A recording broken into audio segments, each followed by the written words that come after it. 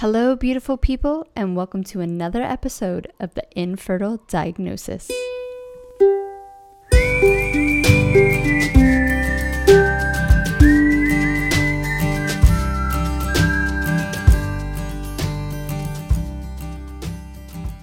I'm your host, Monica Cox, along with Sarah Clark, and we're here to support, inspire, and educate those who are all consumed with the label of infertility.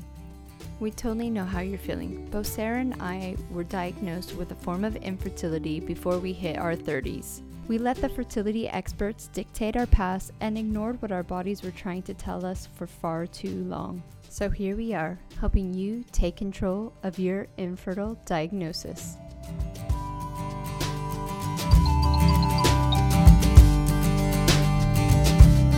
Welcome back.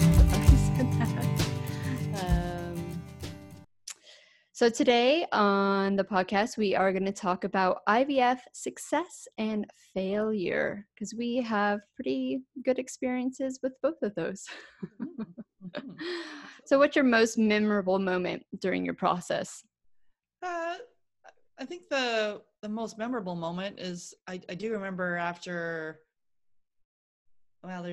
and you got to bear in mind, I'm going back years here. So like, I remember I seem to remember the one with my daughter more than my son. I don't know why that is, because it was the first. So this was like 17 years ago for her. And I do remember, like a lot of back and forth to the clinic, and I was working, and I didn't want to tell my boss that this what was going on. I did eventually have to tell her, and then she went and blabbed it to everybody, which I was ticked off about. But anyways, just going back to the clinic and like waiting. And this was like before I had a cell phone, so it was like on the landline and like getting the call at the office, and I was in a cubicle and like trying to whisper like to be quiet because it was confidential, and basically this person beside me could hear everything I was saying, so trying to speak in code. And then going in in the morning for the monitoring, and like for me, I didn't have to take any shots. It was all pills, like suppositories and medication leading up to the cycle. So the memorable part was, and I had to drive probably an hour and a half to the clinic and then back, and then my husband with the sperm, and I think he did that at the clinic. So the whole, I guess the part I remember is sort of there's some secrecy there because I didn't want to have people that I was working with know what I was doing. And eventually, again, I told them, and then she blabbed it to everybody. Because the reason I didn't want to tell her because I knew she would blab it. But that part was probably the most memorable for me. What about you? Yeah. I've got like a whole handful of them. Yeah, it's the most memorable one is on my second IVF. They didn't put me under for the egg retrieval. They just kind of numbed the areas and stuff. So it was a really cool experience, actually, and so much better than the first one, getting drugged up and then they do it. Your husband's not there. Anyways, so I was there. I had my little earphones in with my meditation, and my husband was right next to me, and the doctor's all chatting and stuff. Your legs wide open, then everyone's seeing, and he was all done. And I don't know what happened, but whatever he pulled out had nicked me. And I was on these blood thinners and natural blood thinners. And I had told them, and they were kind of a bit like, oh, no, we've never heard of that. And I was like, okay. And I literally, Emmett said, because I was looking up, the doctor's face just dropped as this like gush of blood came out. Oh. And the nurse had to jump on my abdomen to like put pressure there. And I think everyone just kind of freaked out for a solid 5 minutes. Oh no. And I've just sat there with my little earbuds and like meditating. I'm like, oh my God, I'm so glad I'm meditating right now. Oh. And it was fine. They stopped it, and I wasn't in too much pain afterwards. But yeah, everyone was kind of freaking out. But yeah, that was probably my most memorable moment. But yeah, I had 2 full rounds of IVF. The first one was on the NHS, in the NHS, not on it. We paid for it, but it was you felt like a cow. You were lined up in these cubicles with curtains. Everyone got in their gowns, their hats, and you just saw people kind of come in and out. There was no I didn't even know the doctor's name, hadn't even met him before. Yeah, it was pretty awful. And yeah, the second one, we found a cute little clinic, and that was much nicer and more friendly. And yeah, that was good. But and then the frozen embryo transfers were probably just kind of like your donor egg rounds. There's not really any injections. You just get up on the estrogen and the um, progesterone. Progesterone, Yeah. yeah. But yeah, it's I'm sure, like, maybe you feel as well. It's a very surreal thing to look back at, and to kind of know that you did that. You did the hours of driving, and the blood draws and all those kind of things. It's a very surreal time when you're going through it. You're so consumed, you got your schedule, when you have to be there. Did you guys have to I guess you didn't have like right timing. That's the egg collection, isn't it? But were you guys on like a certain, set for anything during donor egg?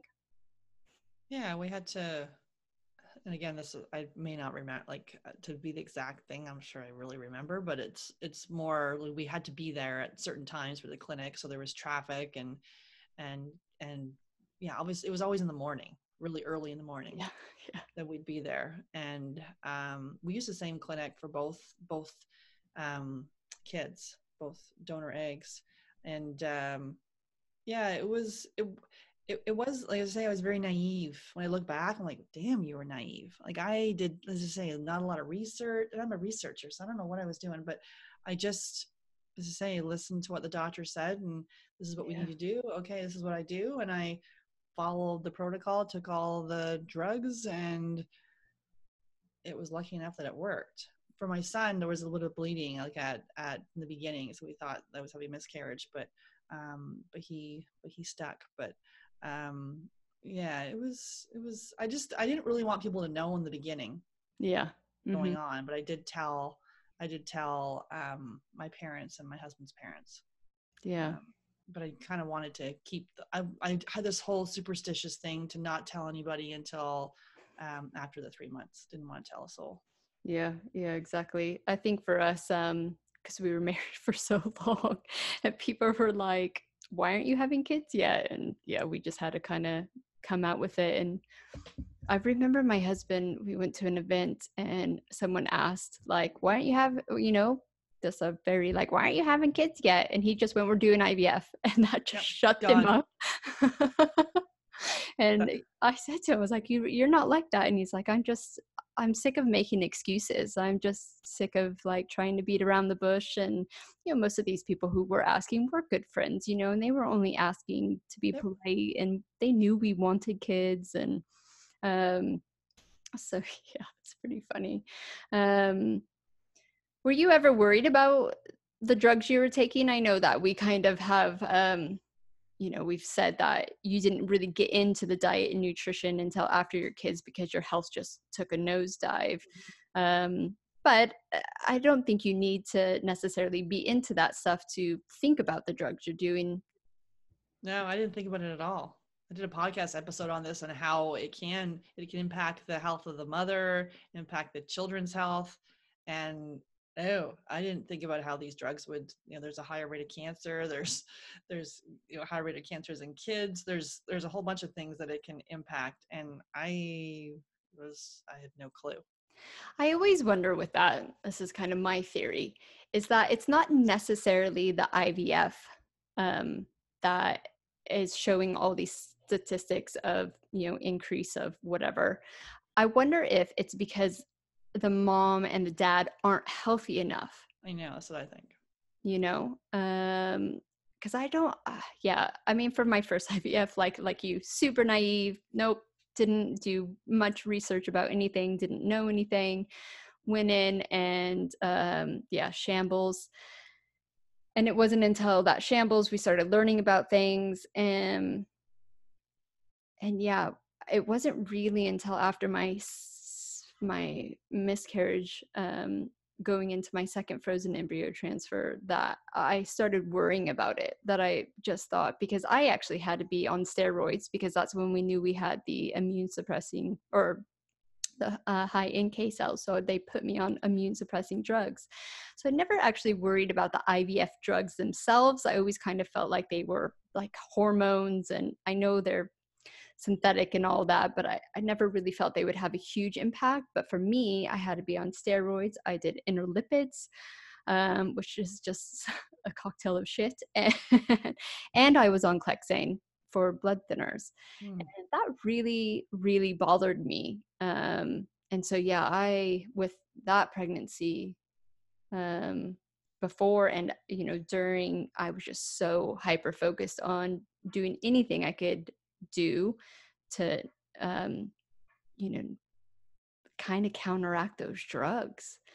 But yeah, that's an interesting topic to talk about, is that, you know, it's probably not likely the IVF drugs and the process creating all these issues for the babies. It's really about your health during that time. But That's why it's important to educate yourself. I think why we're doing the podcast too, to dig deeper. It's not just the diagnosis, like dig in deeper and be yeah, your own advocate and assemble a team and yeah, you can naively go in, but you don't have to. yeah, Like we're in the land of Google. You can Google the shit out of it.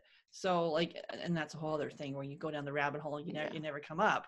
But there's things to really empower you. You don't need to just sit back and someone tells you something. Okay, here I go. No, yeah. like you're in charge of your own body. You can make decisions, and you don't have to blindly listen to what someone's telling you. And like any practitioner, you got to do what feels right for you. Yeah, exactly. And we both have experience with it working, getting pregnant, and having a baby, and then we have failed ones. Which are well, let's. How personally did you take that?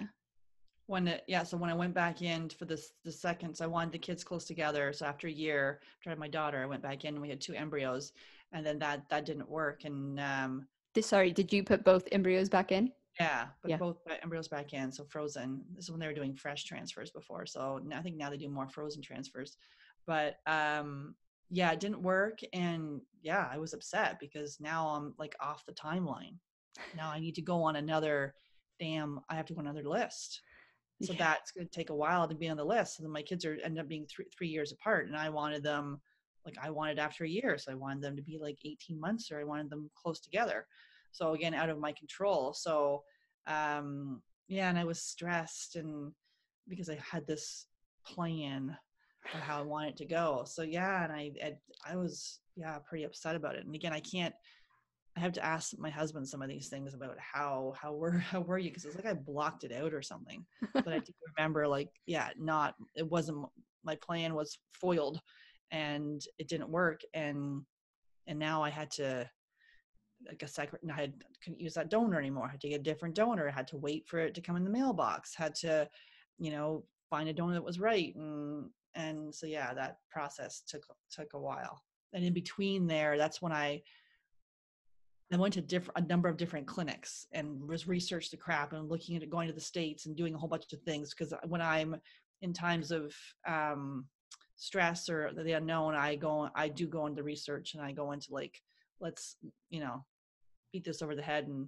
make it work. So I was doing a whole bunch of stuff that made me feel busy. Yeah. Meanwhile, Yep. I just needed to focus on the thing, but I was doing a bunch of stuff to keep myself occupied. Yeah. Yeah, exactly. Um, yeah, first IVF failed. I mean, we didn't even get any embryos off of it. So it was just devastating. You just walked away thinking like the absolute worst about yourself, about the situation. I mean, yeah, at that time, I mean, was just about to turn 28 when we started trying, and I was in my 30s. I purposely didn't do IVF until after I was 30 so I can enjoy myself. So I can drink, and not that I was changing anything anyways, but I wanted to drink. And I just went to non-alcoholic Beck's beer during IVF, which is just talk about being stupid and naive. But I mean, and that was, I'm not saying that that's a bad thing for people to do, but for me now in hindsight, I knew that I had deep issues, and the non-alcoholic beer was not an improvement on the alcohol. I should have just had been having it all. Yeah. But after the second IVF failed, and we had did a year of paleo and being really good on our diet and our lifestyle, yeah, that's when I started looking into surrogacy. I just thought, I can't do this. I mean, luckily we got embryos, and we got to freeze 5. But yeah, it was just, once again, there goes your timeline. I was in almost my mid-30s, and I think at that point I just gave up on any kind of planning. But I think Surrender. sorry? Surrender. Yeah. The big hit for me was our second frozen embryo transfer. We got pregnant, we had a baby. And so we're like, we're going in, we're doing it for a third time. Our last 2 embryos, we won, we nailed it. I got the AIP diet, I've got the immune suppressing drugs. I'm good at, we're gonna have twins, right? Beyonce was pregnant with twins. I saw, I got egg yolks, where you can get 2 egg yolks in one, like all these signs of twins. And I was like, this is gonna be me. And yeah, miscarriage. And it was just like a huge slap in the face for both me and my husband. I think we were just so confident it was gonna work. And it didn't. And that's just life, isn't it? As much as you feel you have control or you want control over this, and especially when you're doing medicated treatments where you do have, a bit of control, don't you? It just is a really harsh reminder that that is just life, and you can't explain it. You could be doing everything to a T, and it just doesn't work out. Did you handle it differently, you think, that time, or was it worse, or Yeah. how? No, that time I was all right. I think it helped that we had a son. I think that obviously helps. We both were done. We both had agreed that was it with medical treatment. We weren't going to do anymore. So we had that already in our heads, which I think helps. And yeah, I just focused on, keeping my health up and having our son. And we were going into the summer. So, we were going to have an awesome summer.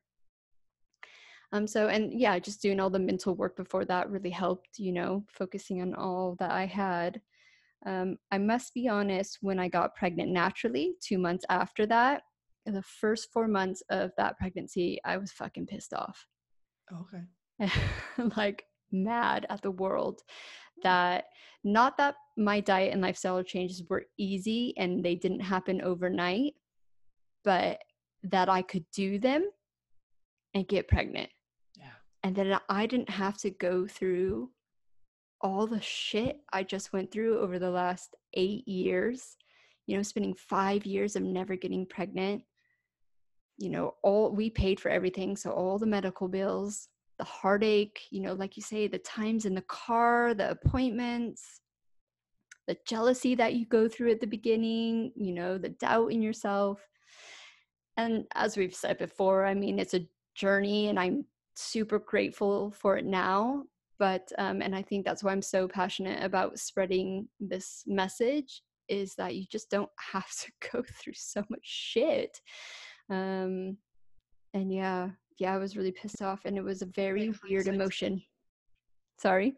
Hindsight's a bitch. Yeah, hindsight's a bitch. And I had to work really hard at getting out of that funk, and getting back into, okay, it's fine. You're pregnant naturally. Come on, celebrate this, Joyful. this life, this not miracle. I don't ever call it a miracle because I know exactly what I did to get pregnant. But was money a big stress for you guys? I think the first one was fine with the money. And then the second one, when we had to go back for another thing, and then we were looking at other clinics, and it was going to be like $40,000-$50,000, and I was like, just do it. Like we had the money, but obviously, that's a huge hit for Yeah. the savings and stuff like that. But um, yeah, like we were both working, so we were okay financially. But yeah, like it puts a hit into your savings and how you want to live your life, because you've got to now pay for this. Well, but we did have the means, and we didn't, but we could have asked, family to help us. But yeah, the money thing is a huge thing. Most people don't have to worry about spending tens of thousands of dollars. The kid having your children as it is will bankrupt the crap out of you. Yeah, it's expensive. So if some people are saying they don't have money to invest in looking at their preconception health, I'm like, my goodness, the cost of children is Yeah. a lot. I know. I mean, that was the one thing during it. We paid for it, but very slowly. And we always made sure not to stress about it. And we only did treatment when we could afford it, if we saved up for it or whatnot. But I remember when I started looking into alternative things like getting health and like buying meditation or yoga or all that, and just thinking, oh, that's expensive. And then I would catch myself and be like, you just spent thousands of dollars on Yeah. IVF.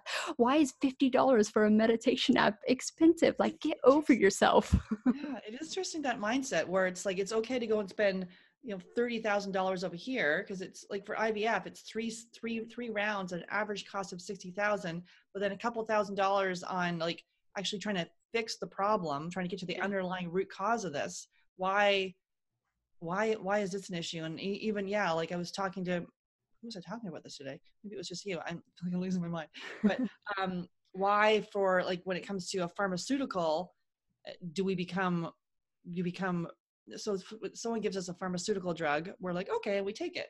But then someone says a functional or an alternative or a complementary thing, we become these crazy researchers, and we need assurance, and we have to dig deeper.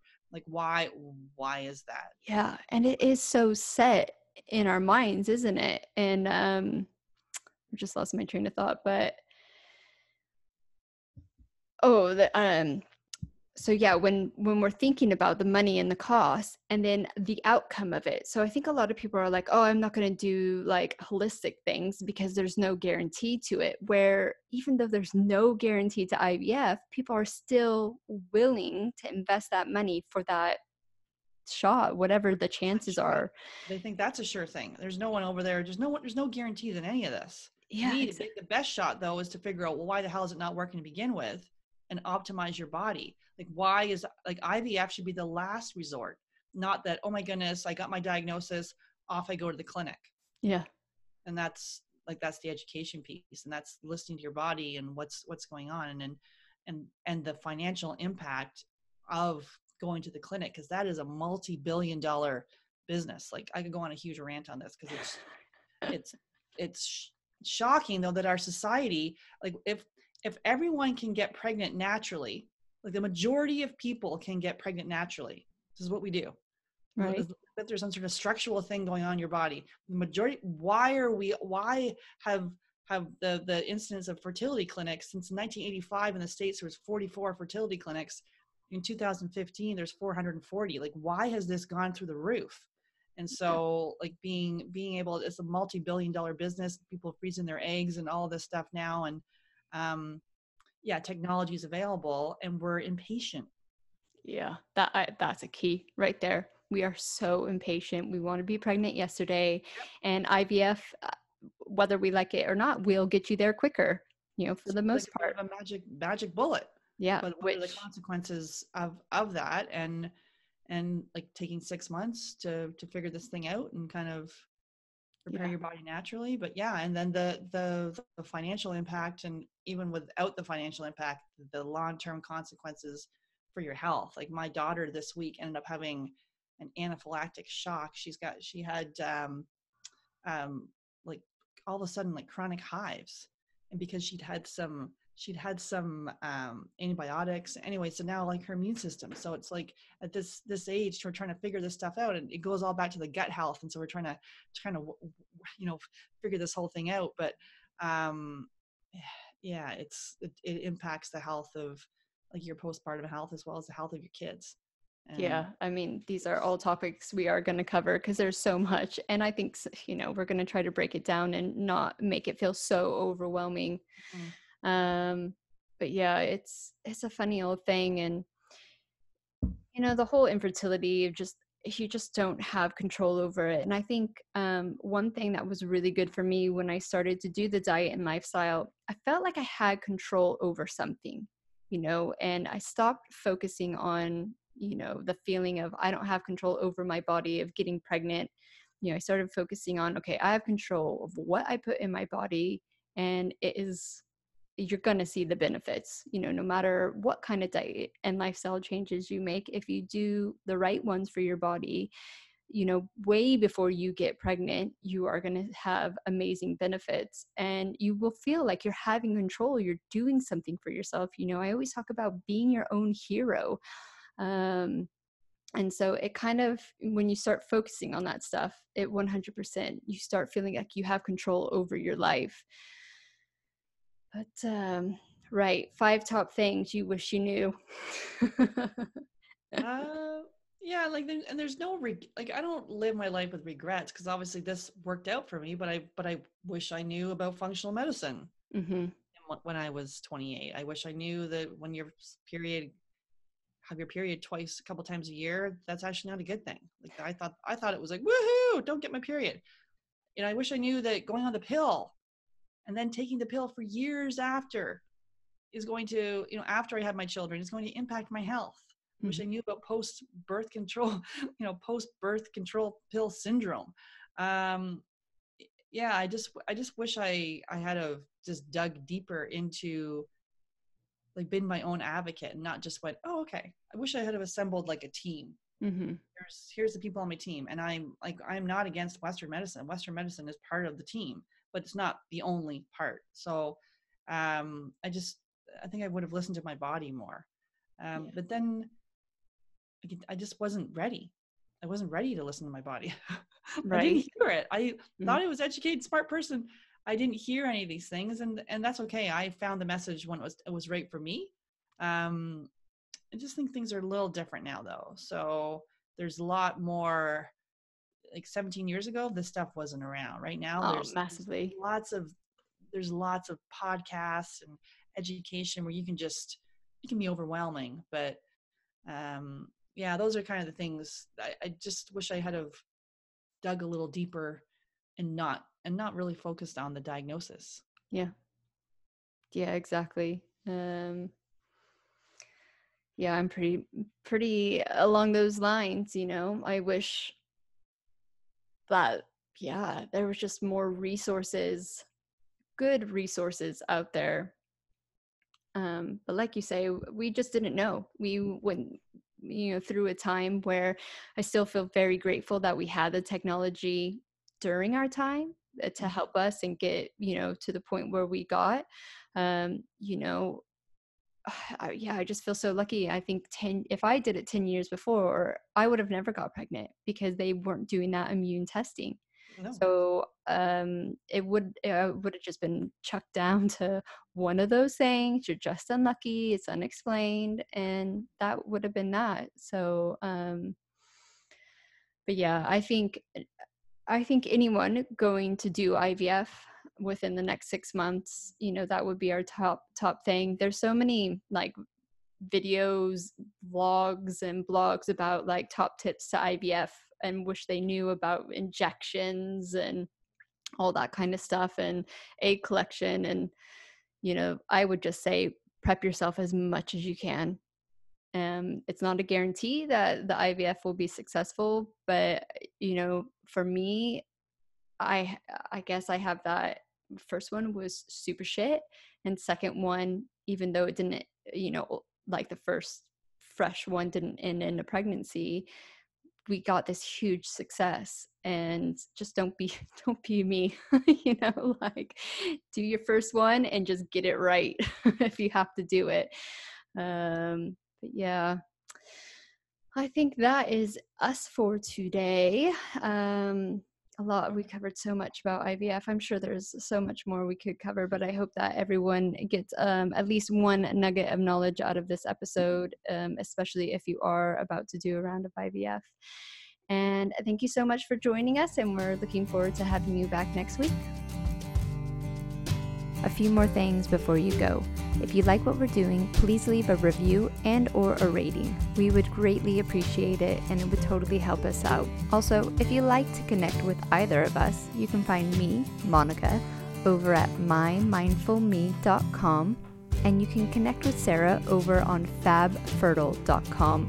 All the links you need to find us on our websites or social media, any products we talk about, books, special offers, or any guests that we have on, you're going to find all that information in the show notes. So that's it. Thank you once again for being with us here on the Infertile Diagnosis, and have a beautiful day.